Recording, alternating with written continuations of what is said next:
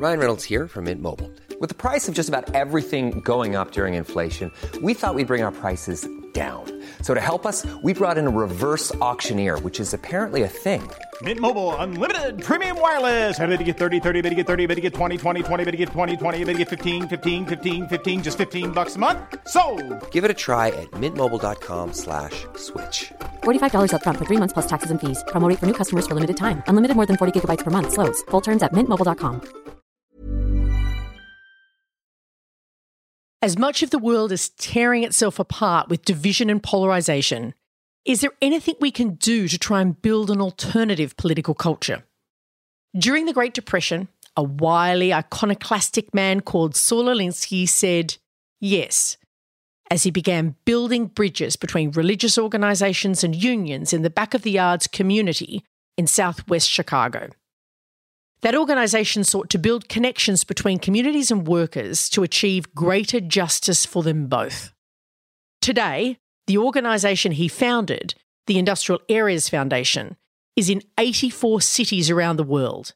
And in each of those places, dotted across the United States, Canada, the United Kingdom, Europe, Hong Kong, Australia, and New Zealand, the movement is building a political culture based on relationships and action for the common good.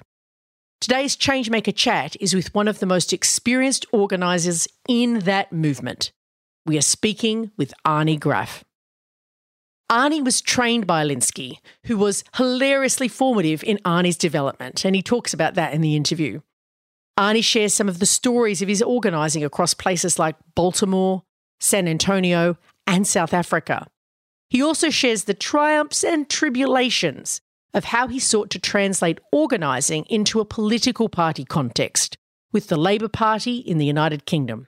And, full disclosure, relationship-based community organising is my primary way of being in the world. My training with the Industrial Areas Foundation in 2006 saw me return to Australia and build the Sydney Alliance. I love this stuff. After 10 years as a lead organiser, I also think about how it can change and evolve. But I want to be upfront about where I'm coming from. So, let's go. I'm Amanda Tattersall. Welcome to ChangeMaker Chats, conversations with people changing the world. ChangeMakers also produces episodes that are feature stories about social change campaigns. ChangeMakers is supported by the Sydney Policy Lab at the University of Sydney. They break down barriers between researchers, policymakers and community campaigners so we can build change together. Check them out at sydney.edu.au/policy-lab. ChangeMakers also runs an organising school where you can sharpen your skills to make change in the world. All the details are on our website, where you can also sign up to our email list. It's changemakerspodcast.org.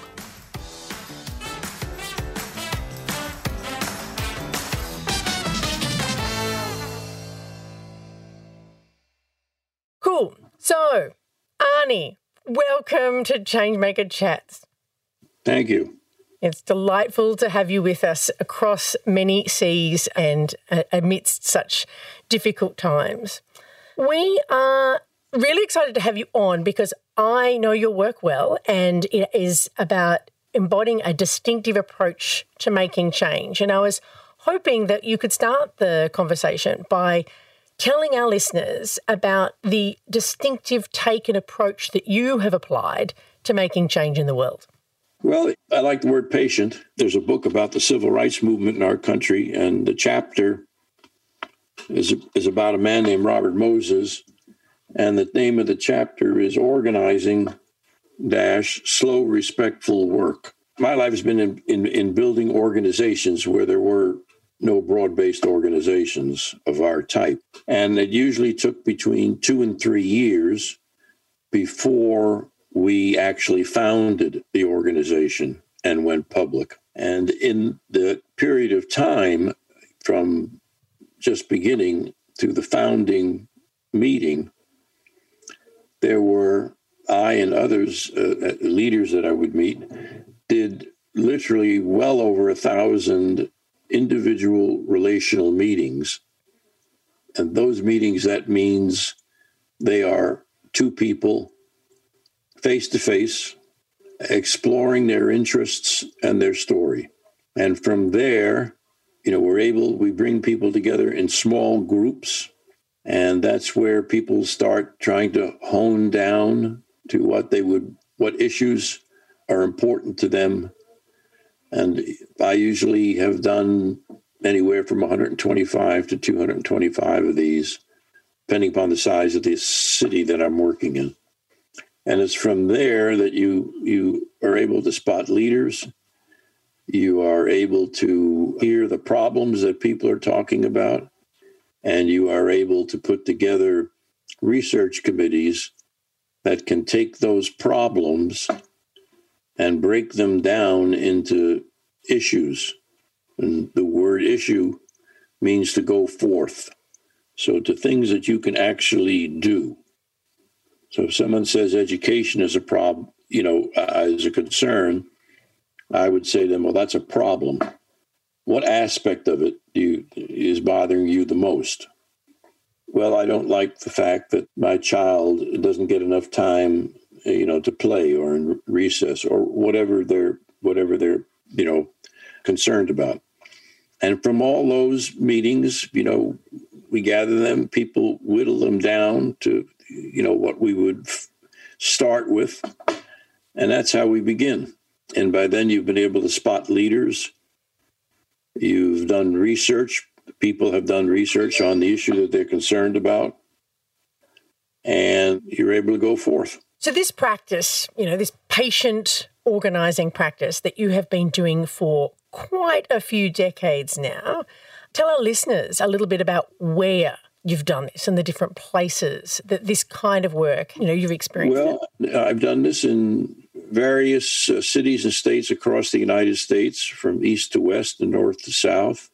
I did training on how to do this in South Africa before, when de Klerk was still the, leader of an apartheid state.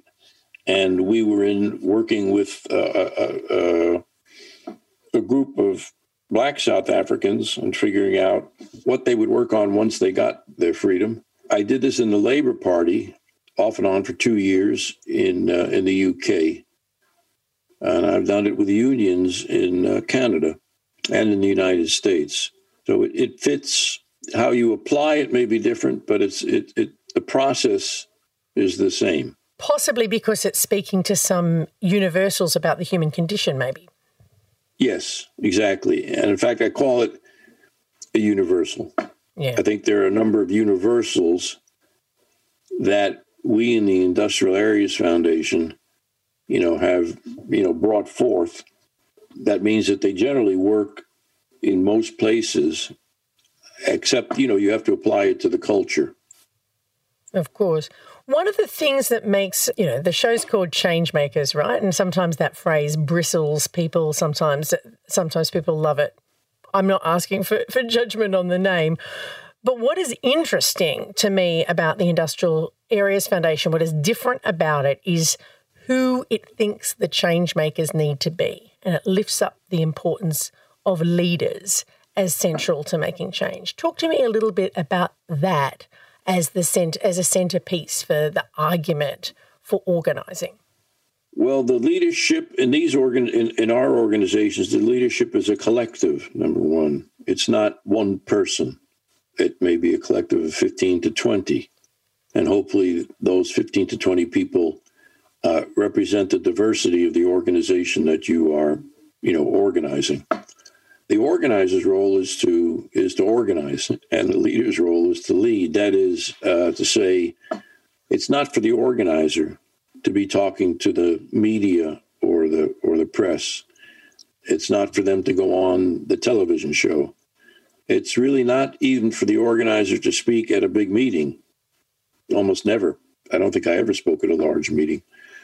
Your role is to develop a collective leadership that is able to strategize and work on the issues that have come out of all of those meetings that I was describing earlier. Yeah. And to teach. You're really a teacher, an agitator in the sense of getting people to act on their concerns. And you're you're a teacher and a talent search. That's really the role of the organizer, to be, teach, talent search, that's develop leaders. That's by teaching, I mean development of leaders.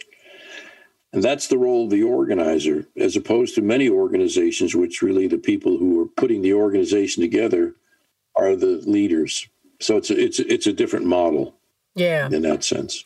So let's understand why you've chosen to dedicate your life to working with this different model. I'd love for you to, take us back as far as you would like to and tell us some stories about why you became an organizer. Wow. Well, it was, really quite serendipitous for me. I came out of a working middle-income family. I went to a university that was a state school. And in the first year, very large, maybe 40,000 students. And in my freshman year, my first year, I lived in a dormitory. And on the floor was an African-American fellow. At that time, there were very few African-American students. Out of 40,000, I honestly, I think it's probably about 2%. And I'll try to do this quickly. We had a recreational basketball team where we played in a league, and we won the league. We went out to have a beer to celebrate, and the waitresses were not serving us. They kept walking by us. So I got up and said, I'll go to the bar and I'll bring back the beer. And the bartender kept walking by me as if I didn't exist. So I got up on the bar, leaning over, and to block him, to get his attention. And I held out my arm and he stopped and he said, "What do you want?" And I said, 4 pitchers of beer. And he said, "I'll serve you when you get rid of," then he used the N-word for African-American person. And I was stunned. I didn't think I couldn't believe he would say that. I was naive. I was 17. I hadn't been around very much. So I thought that I said to myself, he couldn't have said that. I knew enough to know that was wrong. I said to myself, he must be saying Negro, because that was the terminology in the country that was used then. And so I got back up on the bar again, and he got very angry, and he said, "What do you want?" And I said, then I got angry. It's 4 pitchers of beer. And then he used the N-word again. He started cussing, and I started cussing at him, and I tried to take a swing at him. And these bouncers came and basically got a hold of me, 2 large guys, I'm small, and threw me out. And after that incident, no one would, on the floor where I lived, including the African-American guy, would talk to me. Not even the African-American fellow. And so I just thought, well, I don't understand this stuff. I'll just get some friends and, just stay on my own. And at the end of the semester, I went down to the cafeteria to have breakfast before an exam, and this African-American fellow was there. And so I went over, because I knew I wouldn't see him again. It's a huge university. Once we graduated, how would you see, you're all scattered, different classes and so on. And so I had one more chance to see why didn't he never talk to me after that?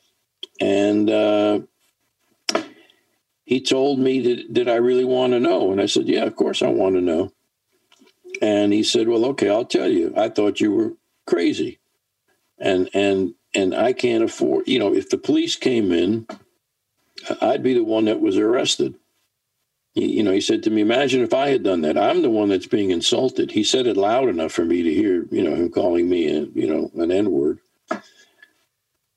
But if I had done it, you did it, nothing happened to you. I mean, you got a little roughed up by the bouncers, but, nothing happened to you. If I did it, they would have called the police and I would have been arrested for disorderly conduct. And then I would have been thrown out of school. And then I would have broken my parents' hearts because they worked 2 jobs each to save up money to send me to school. So I wouldn't have to do what they were doing. They did, laboring work. And, then he started explaining to me what life was like for him on the campus. And I was just stunned by it all. And it just stayed with me. And 2 years later, a couple of people, I was at a dance that was being sponsored by a civil rights group. And I congregate CORE, Congress of Racial Equality. I'd never heard of them. I didn't know anything about it. And they had said that they had been in the south of the country, in Mississippi, as a state in the south, and they had been sent to Buffalo, which is in the north, to organize a chapter because of racism, even though it's in the north. And people, the kids started, we want the music, we want the band back, this isn't Mississippi, But I knew differently from the experience I had had with this African-American fellow. His name was Vernon. I can remember it to this day. And so I wandered into the meeting. And from there, I just got absorbed and got involved in the civil rights movement. Lots of demonstrations, got arrested, badly treated by the police. People were threatening my life. It was just, my world turned upside down. But that's why I got involved, because I learned firsthand what Vernon's life was like on the college campus, and it was nothing like mine. Yeah. The powerful thing is, though, as important as obviously as civil rights work was at that time, you didn't stay in that movement style of political activity. Talk to us about how you then shifted into community organising. Well, 5 or 6 years later, I spent, from there I was 2 years in Sierra Leone, West Africa, teaching in a small school, and just teaching, not organizing. And then I came back to New York, where I'm from, and I was again teaching, but I was very disturbed by what was going on in the lack of money and attention being paid. It was a school of mainly Puerto Rican kids, and they were treated, very poorly. And so I was looking to get back in organizing, and I went to university to get a master's degree in what was called social work with community/community organizing. But I didn't learn really about organizing. I took courses, but it was theoretical, Within the 2 years, I spent 4 years in a very poor rural white area. And I was again in a movement. It was called the welfare rights movement. People on welfare, they had no jobs, or their jobs paid so little that they had some supplement from the government. But they were mistreated, even though they were white. And so now I realized that this wasn't just a black problem. This was a power question. If you didn't have money, you didn't have much say so in and you had to take on whatever the government was giving or not giving you, and you had to deal with being treated as a lower class person. And so I was looking, before I graduated, I was looking for, some place to go where I could organize. And I was fortunate. I had a professor that knew Saul Alinsky, who was the founder of the Industrial Areas Foundation, and that's where she sent me. And I met with Ed Chambers, who was then the director, and he asked me what was my experience. It was an interview to get into the training session. And I told him all the things I had done. It may have been him, or I guess it was Alinsky that I was explaining this to. Sorry, it was Alinsky. And he said, young man, you sound like a pile of undigested actions. And I thought, wow, And through the training then, I realized that movements, I'd been in 2 movements, relied very heavily on the leader. And in Kentucky, the leader just sort of wore out. And then the organization seemed like it was lost. And in the civil rights movement, when the leaders were gone, either they were killed or they, just stopped being leaders. They couldn't take the pressure anymore. The whole organization was gone. So I thought there has to be a better way of doing this. And there need to be more leaders. Just because one person is gone, as tragic as that is, it doesn't mean that the whole effort should be gone. It's not about a person. And so that's how I moved into community organizing, which is a collective leadership, not an individual. And it's not a movement. It's not around one thing. It's around a set of things which try to bring in the interest of a variety of people and not just one problem, like civil rights or payments that go to poor people. So Saul Alinsky agitated you and helped you affirm some of the things that you were already thinking about, the role of leaders and the need to deal with the power problem you were confronting. But you have made this piece of work your life's work. You've been involved in community organising in different places since then. Why did you stay? Why is this the place that you wanted to be for your career? Well, I stayed. I did it for 45 years. I just, there were a couple of things. On the personal side, I just kept growing. I felt like I was learning and growing all the time. I was in different cities. I was in metropolitan areas. I was in England. I was in South Africa. I just felt like I was in Canada. Unions, community organizations. I just felt like where else would I grow like this? Where else would I be exposed in real time with people struggling, to make a better, world, better community anyway. And I never cared for school because it felt remote to me, especially in graduate school. Teaching about community organizing instead of doing it felt remote to me. This was on the ground, and I was meeting in organizing. I was meeting all kinds of people, from very poor people to, upper middle class people, from, Latinx and Hispanic people to African American people to Asian American people to white people to people who were religious to people who weren't religious. And I just felt like it was the most fascinating kind of life. And I met so many interesting people, along the way that challenged me to grow and challenged me in my thinking. And the other thing was I had a fair amount of anger and about, what I see around me.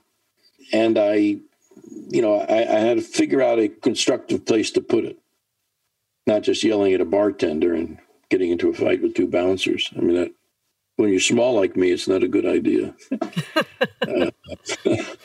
And I had to find some constructive place to put that, make it work for me, not just temper, but really make the anger, like cold anger, like when you put how you make steel.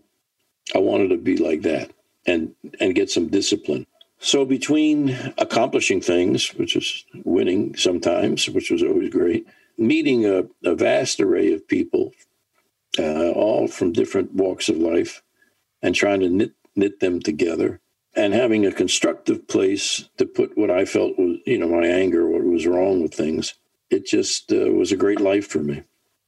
So much so, Arnie, that you've written a book, Lessons Learned, about all the things all the insights and sort of principles, as well as the stories, some of the highlight stories that you gathered across your 45 years of being an organiser.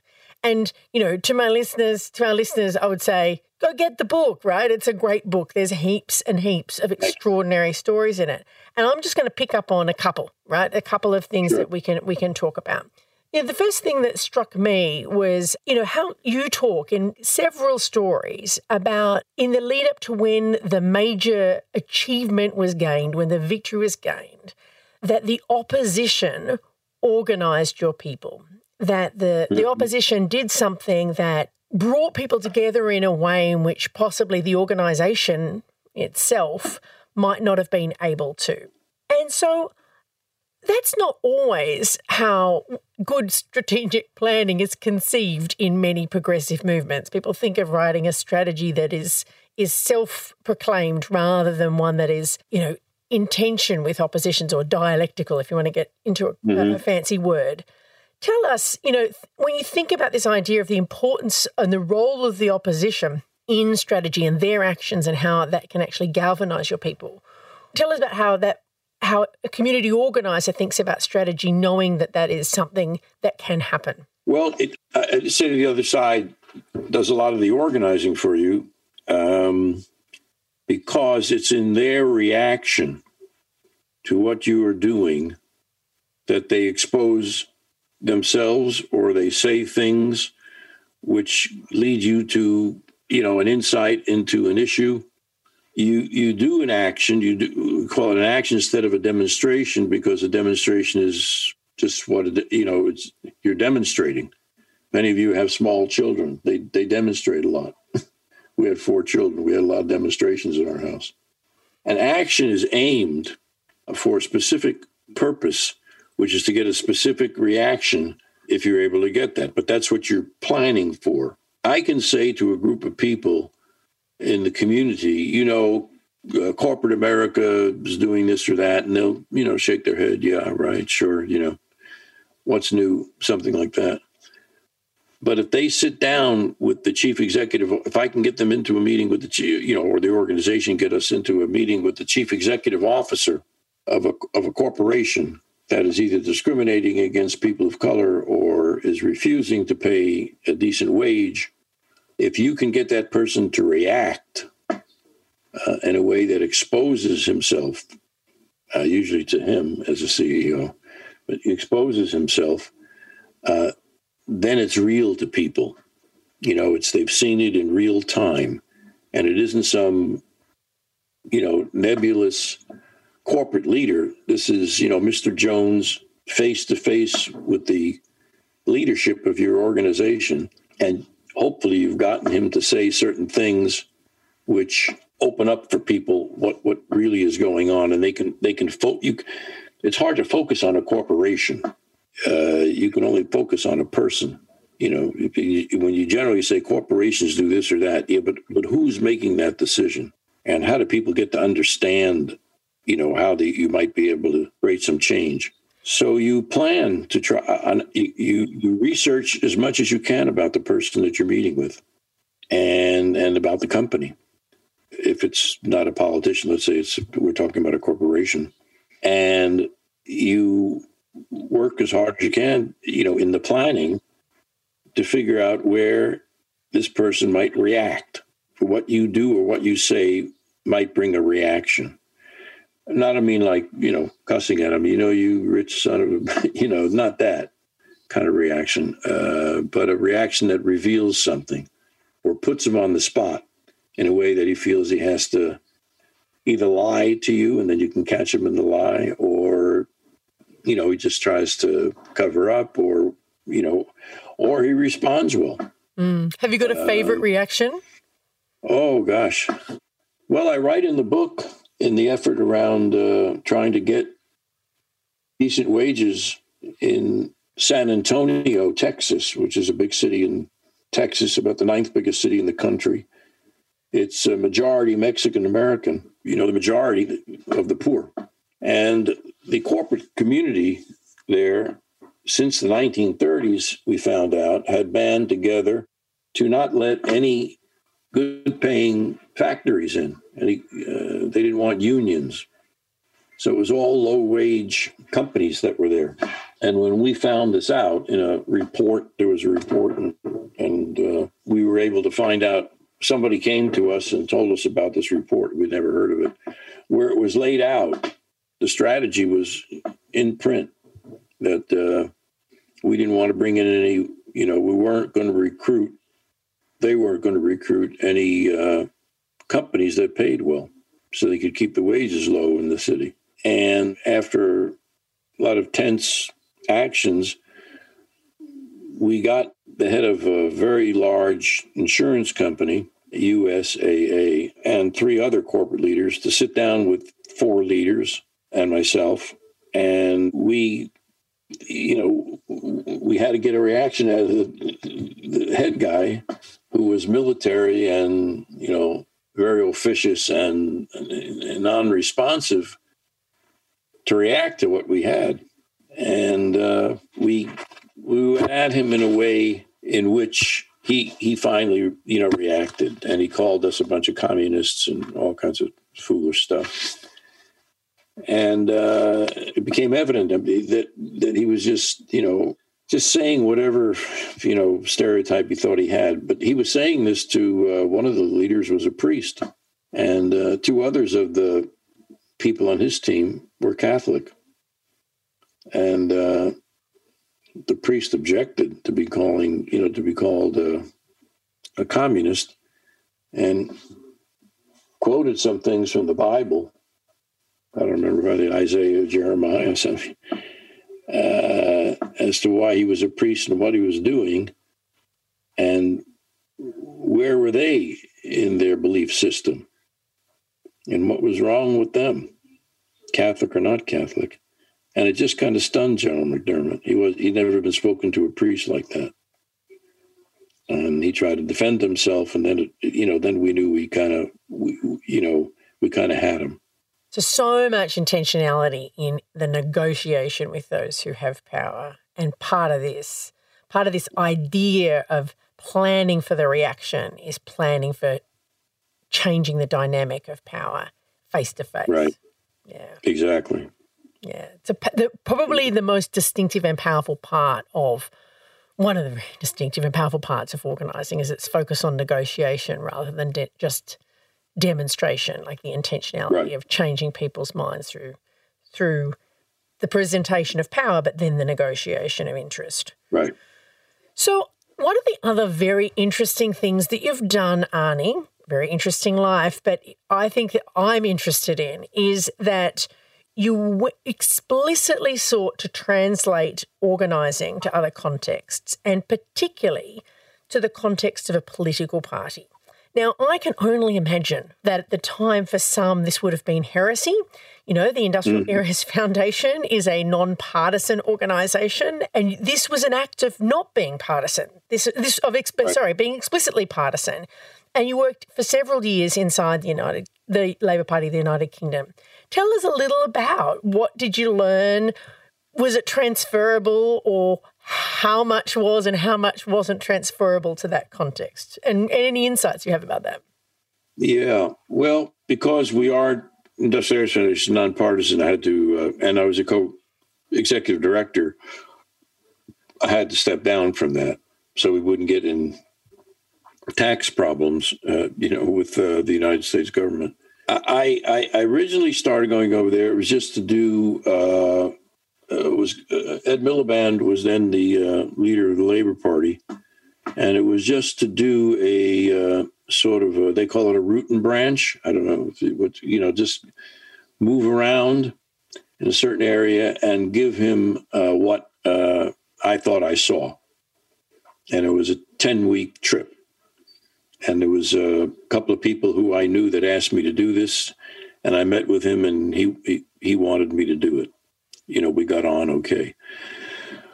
So I did it, and I laid out to him what I saw, taking into account that who can understand a country in 10 weeks. I told him, I'm no expert here, but there were a few things that it seemed to me to be evident, and some of it he would already know. The most boring time and the worst times I had in that trip, which was a great trip, was going to a Labor Party meeting. That's universal. Sorry. They were boring. They were like, a bunch of older people sitting around, or sometimes, good people, but some all were good people, but, some, progressives, and they were going to, change the country, in a massive way. And, and this is what we needed to do. And it was fine, except it wasn't rooted in any reality, And so I told them, for one, the leadership is at that time, was in the local communities were old. Two, the younger people were, good people and wanted to do good things, but they were out to change, the entire country. And, they weren't the party in power. So, and they wanted to put together some demonstrations and things. And I just listened because I was just, trying to figure out and then write back what was going on. I realized that the staff, many, staff, didn't know much about organizing. Organizing was door knocking to them, for the most part. Not everyone, but mostly it was door knocking. And because every 5-year cycle there in the UK, for an election, a national election, there were 4 elections within that 5-year cycle. There was a local election, a countywide election, all kinds of elections. And in each election, there was door knocking. And the organizers, people who were called organizers, had the title, were basically door knockers. And people, and they were people who tried to recruit other people to door knock. And at that time, I think it's changed some. Most of the door knockers, which were maybe 6 or 7 people, were fairly elderly people. I mean, they're well enough to walk up and down the street, and I listened in on the door knocking, and I, realized that they were just selling the Labor Party. They were trying to find out on a scale of 1, 2, 3, 4, 5, where are they on the party? 1 being very strong for the party, being 5, they're not interested at all. And so they were trying to get down the street real fast. And so these conversations were brief 30 to 60 second, I'll call them a conversation. They were 30 seconds where the person was trying to see if the person was a 1, 2, 3, 4, or 5. So I realized there wasn't any real organizing going on. The party was old. It wasn't very creative. It was doing everything it had done the same way for the last, gosh knows how many years. And people were frustrated, and, that was basically what I was saying to him.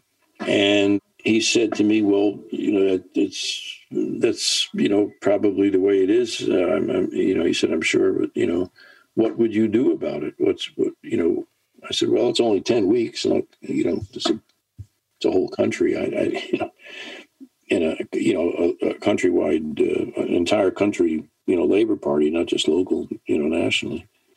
But I said, maybe you could listen, a little bit. These door knocking sessions are not listening to people, and trying to drag people into these monthly Labor Party meetings is like death. I can hardly stand sitting through them. And so it seems to me that, you make your decisions from the top to the bottom, because there aren't that many people involved. There's probably 40, 50 people in the national party that make the decisions.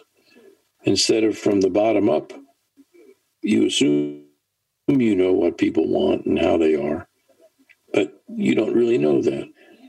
And so he said, well, that's, it's a tough, that's probably right, but it's a tough analysis. And then he asked me if I would do training there. And so that's when I stepped down from the IAF, and I thought, well, let me try this. I never worked with a political party. I never had the head of a party tell me, why don't we try this? So I did a lot of training on organizing, basic things, how to do an individual meeting, how to run a small meeting so that everybody gets in and it's interesting, how to take a problem and break it down into an issue. That is, take something that people say, it's very large, and try to break it down into something they can do about it. Just some basic, as we talked about before, universals. And the reactions I was getting were great, and I really started enjoying this. I was in another place, another culture, but once this was going on, it just seemed, people were engaged and hungry for it. So then Ed Miliband asked me to stay on, what the year was at. He asked me to stay on again. But would I, all this was good, but how would I apply it to an election? Because we're not a training institute, we're a political party. And so I took an area where Lancashire County, which is the largest independent county for election purposes. And it was a county election, and there are 86 seats. It had always been Labour. It was in the north of the country. But David Cameron won it. When he won, the whole county council changed from Labour to Tory. Labour went from controlling 48 seats down to 17. They took a beating. And I picked this area because the regional director, a woman named Anna Hutchinson, was just great, willing to try anything. She said, if we're down to 17, what do we have to lose, in a way. And her husband was the, quote, organizer. And he was good. He was open, and he knew a lot of people in the communities. And we got together a team of 10 people and trained them on basic individual meetings and organizing. To get them to bring 6 people over 10 weeks, bring 6 people to a meeting where we would begin a process of house meetings and getting to the issues that they cared about, not what the national government told them was important. And I had gotten permission from Ed Miliband for the national to stay out of it.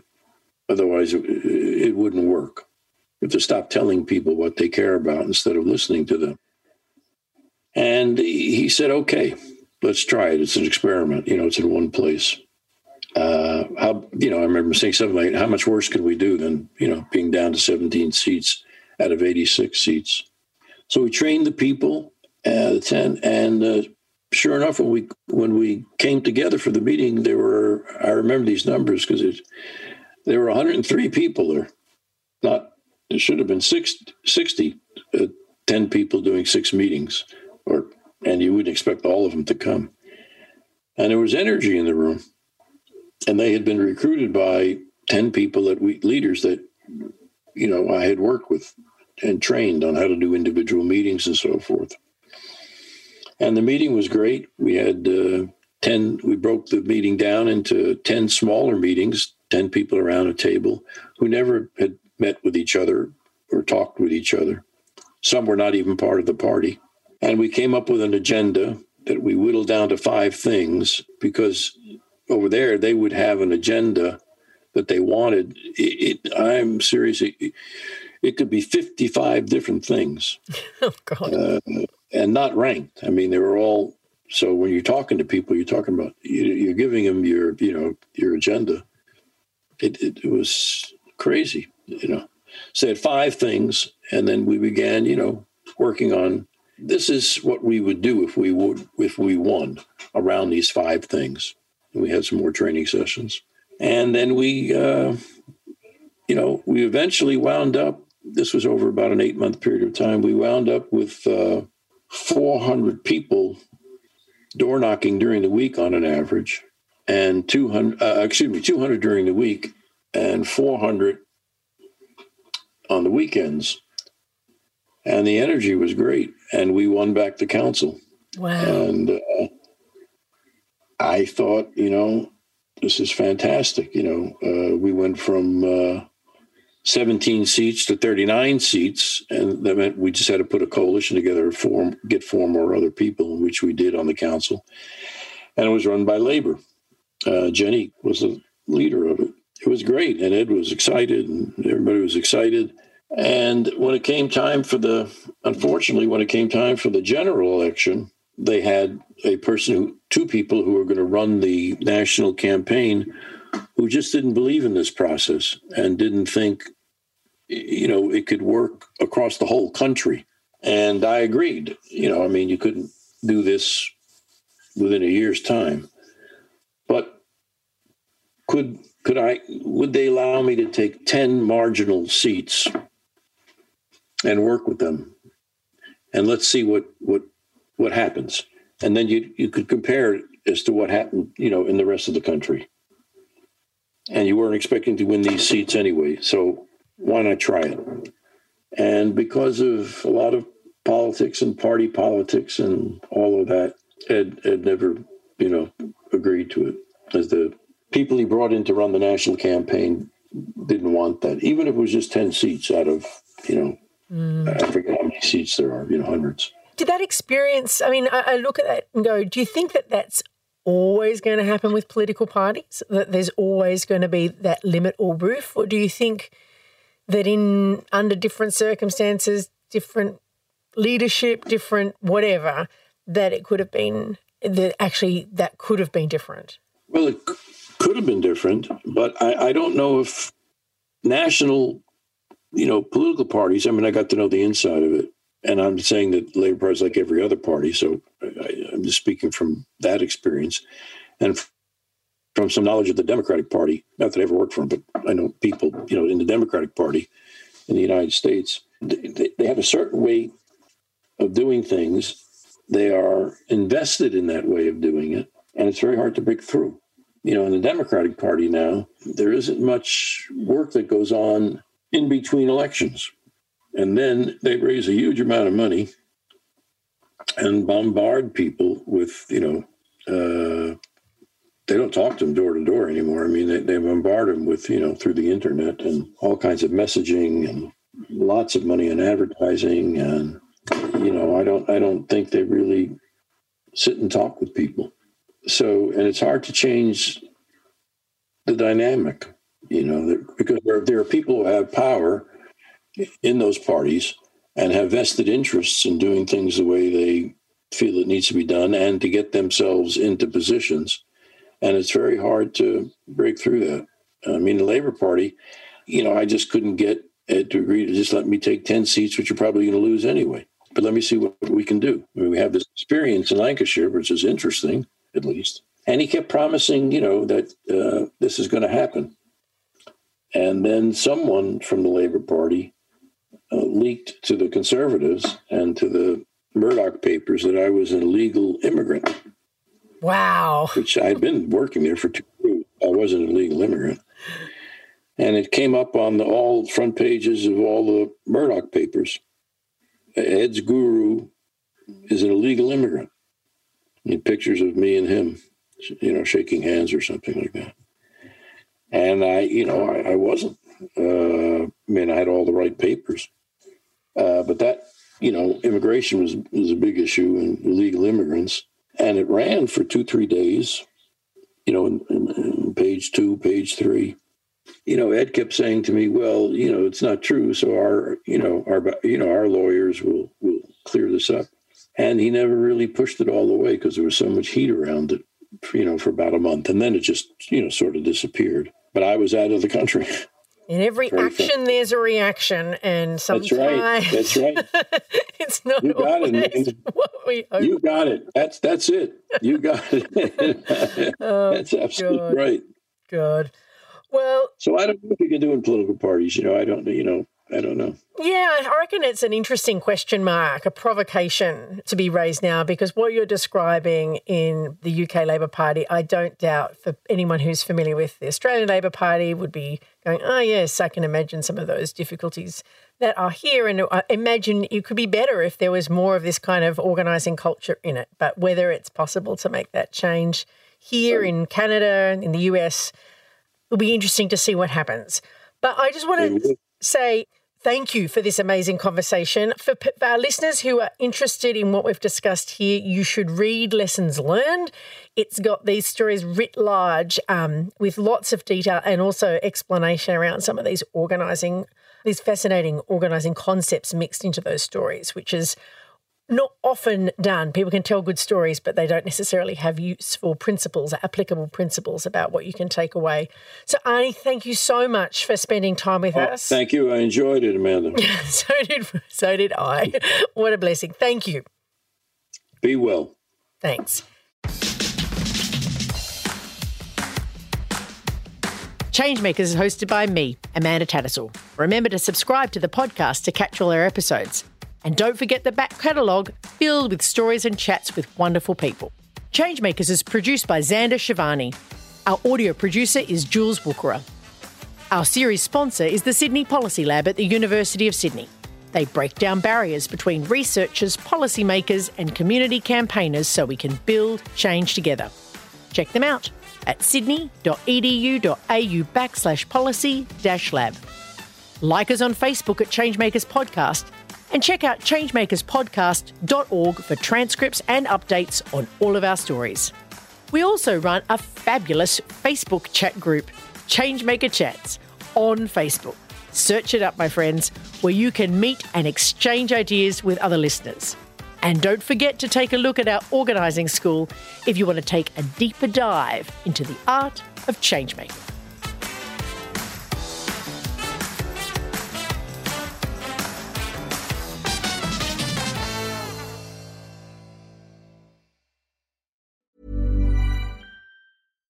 Hi, I'm Daniel, founder of Pretty Litter. Cats and cat owners deserve better than any old-fashioned litter. That's why I teamed up with scientists and veterinarians to create Pretty Litter.